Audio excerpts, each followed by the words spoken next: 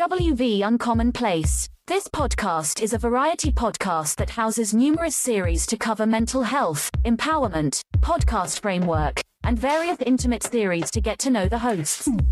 Along with occasional movies reviews and dives in pop culture with our event podcast episodes. The Uncommon Place digs into bringing guests on that stories don't fit the mold and are very different. WV stands for the great state of West Virginia, and every quarter we cover something in West Virginia. Stacey and myself, JR, are your hosts, so please come along for this venture to our Uncommon Place.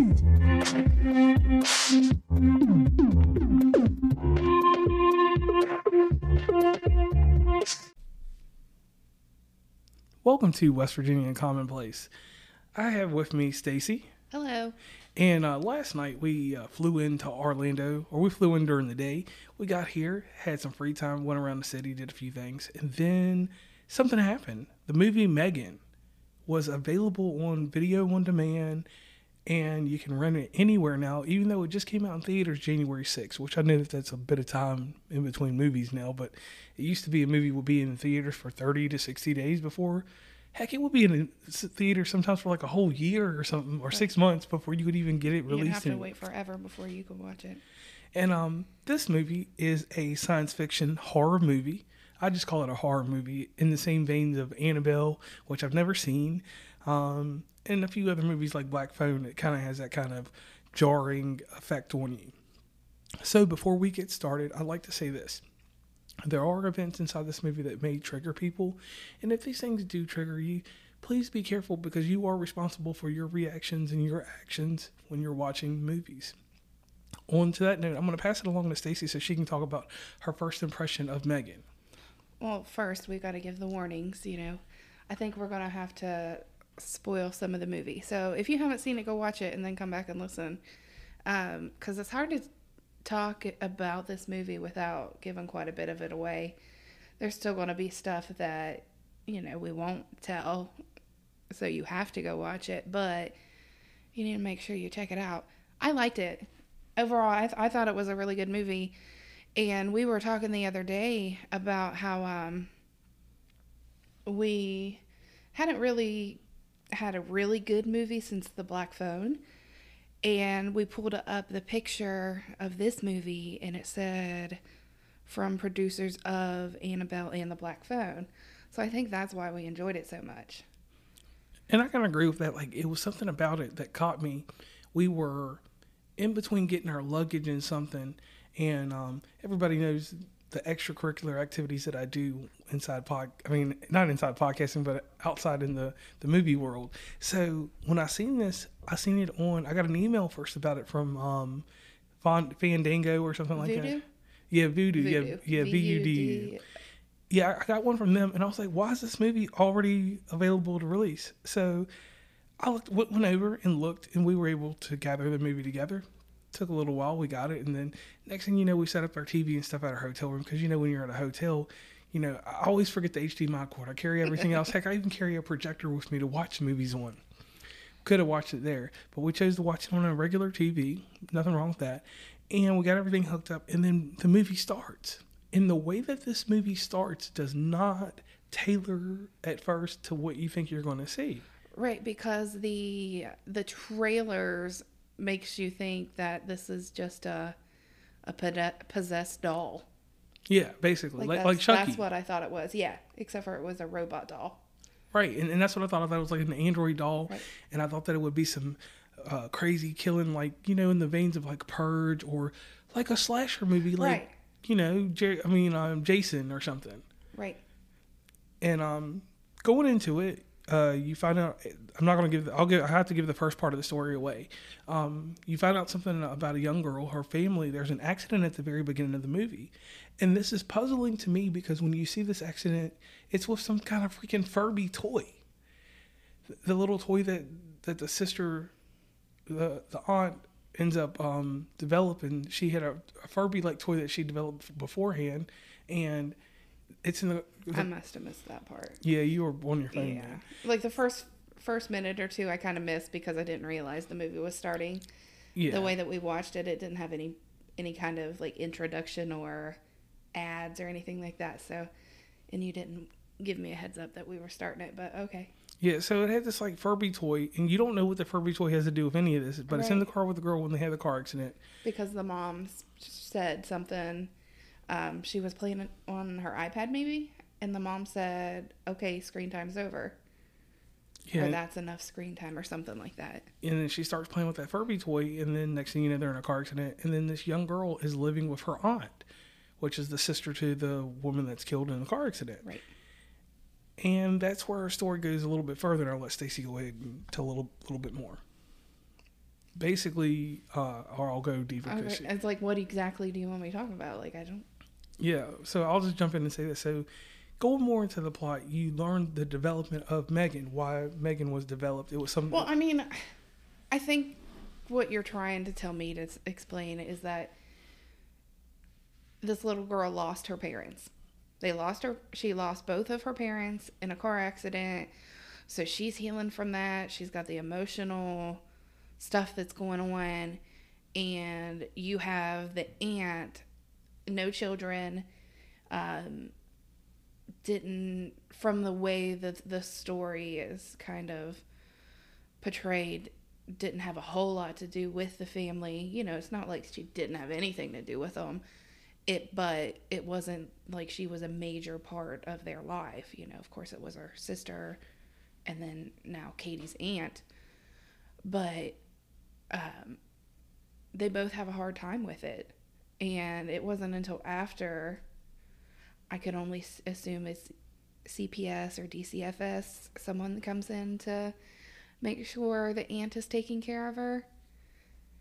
Yeah, that's when things get going, right. and that's where the aunt decides that, hey, this toy, which is Megan, can play with Katie. Right. Well, because the robot that she had already built, she was showing it to her, and Katie made the statement of, well, if I had a toy this cool, I would never have to have another one again, or something along that line. Right. So then it made it click, like, oh my gosh. And then that's where it started, and that's where the great development of the film goes in, and this is what started taking away from me that hack and slash thought in my head.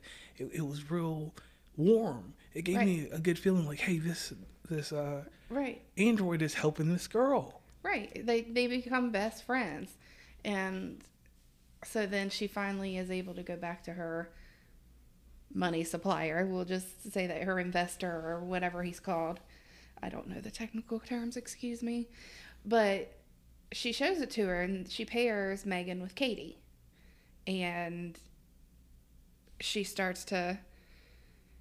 Megan is programmed to develop and learn. Kind of like a human. And over time, she evolves. Yes. And with her evolving... Then here comes the first hard twist in the movie, and we won't give you necessarily every single twist in the movie, but this one's important. There's an interaction with a dog. Right. The dog is the main, like, not the main part, but you see the dog whenever they first bring Katie home, and I think before even Megan is introduced, and of course there's a hole in a fence. We'll say that much. The dog is unleashed. There's mention of a collar, shocking collar, I believe. Mm-hmm. And yet the neighbor is very, it's a dog. He's going to do whatever he's going to do. So what do you want me to do about it? Type of attitude. Yeah. And something happened with Megan in this general movie. And the thing from the aunt was, you were created to protect Katie, to help her from feeling harm, basically. I know there's more to it than that, but that's the general gist, and it will kind of lead you into understand why Megan went crazy, basically. And the key thing in here, and this is for anybody that has a software background or anyone who doesn't, the word parameter. The way that they set this, the algorithms and different things, if there were certain defined things that the aunt did not do, right, that allowed Megan to overcome her right. She was her emotional support person. Like, what did the CPS lady say? It was some type of attachment. Survivor attachment, or something like that. Basically stating that if a child loses both of their parents, they're going to find somebody to attach themselves to.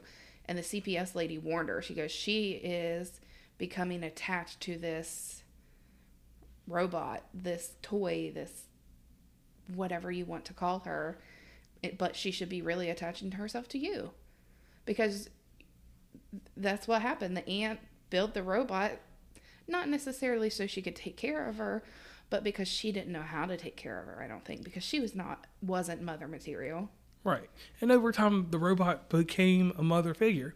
And on a side note, there's a story that goes along with the company. There's someone inside the company actually leaking the files, it's a goofy character. He's leaking the files. He even leaked the files of Megan, which if you didn't pay attention, you missed it in the movie. He leaked those files to a rival company, and... but it didn't show him actually giving that information up. So that's where I was confused. Well, he transferred the file over. So right, but maybe that leads into the sequel, because of course, you can find all this stuff on Wikipedia, but there's talk about Megan 2.0.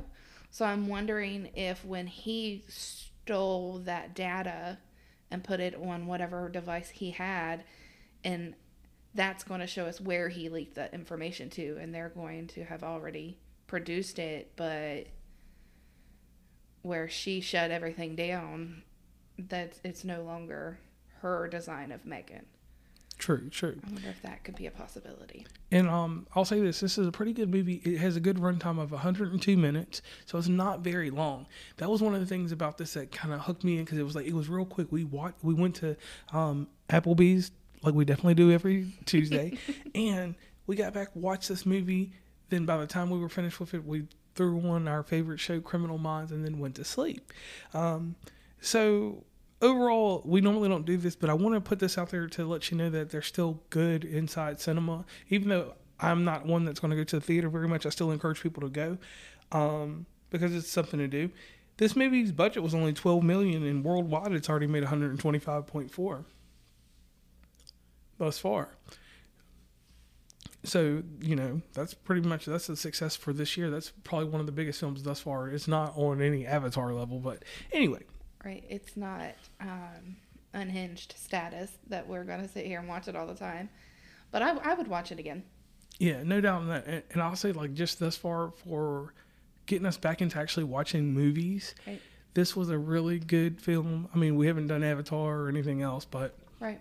I will say, if you have a dislike of animal cruelty, you might want to skip a part. I don't think it shows anything. No. And then there's another part with a younger boy.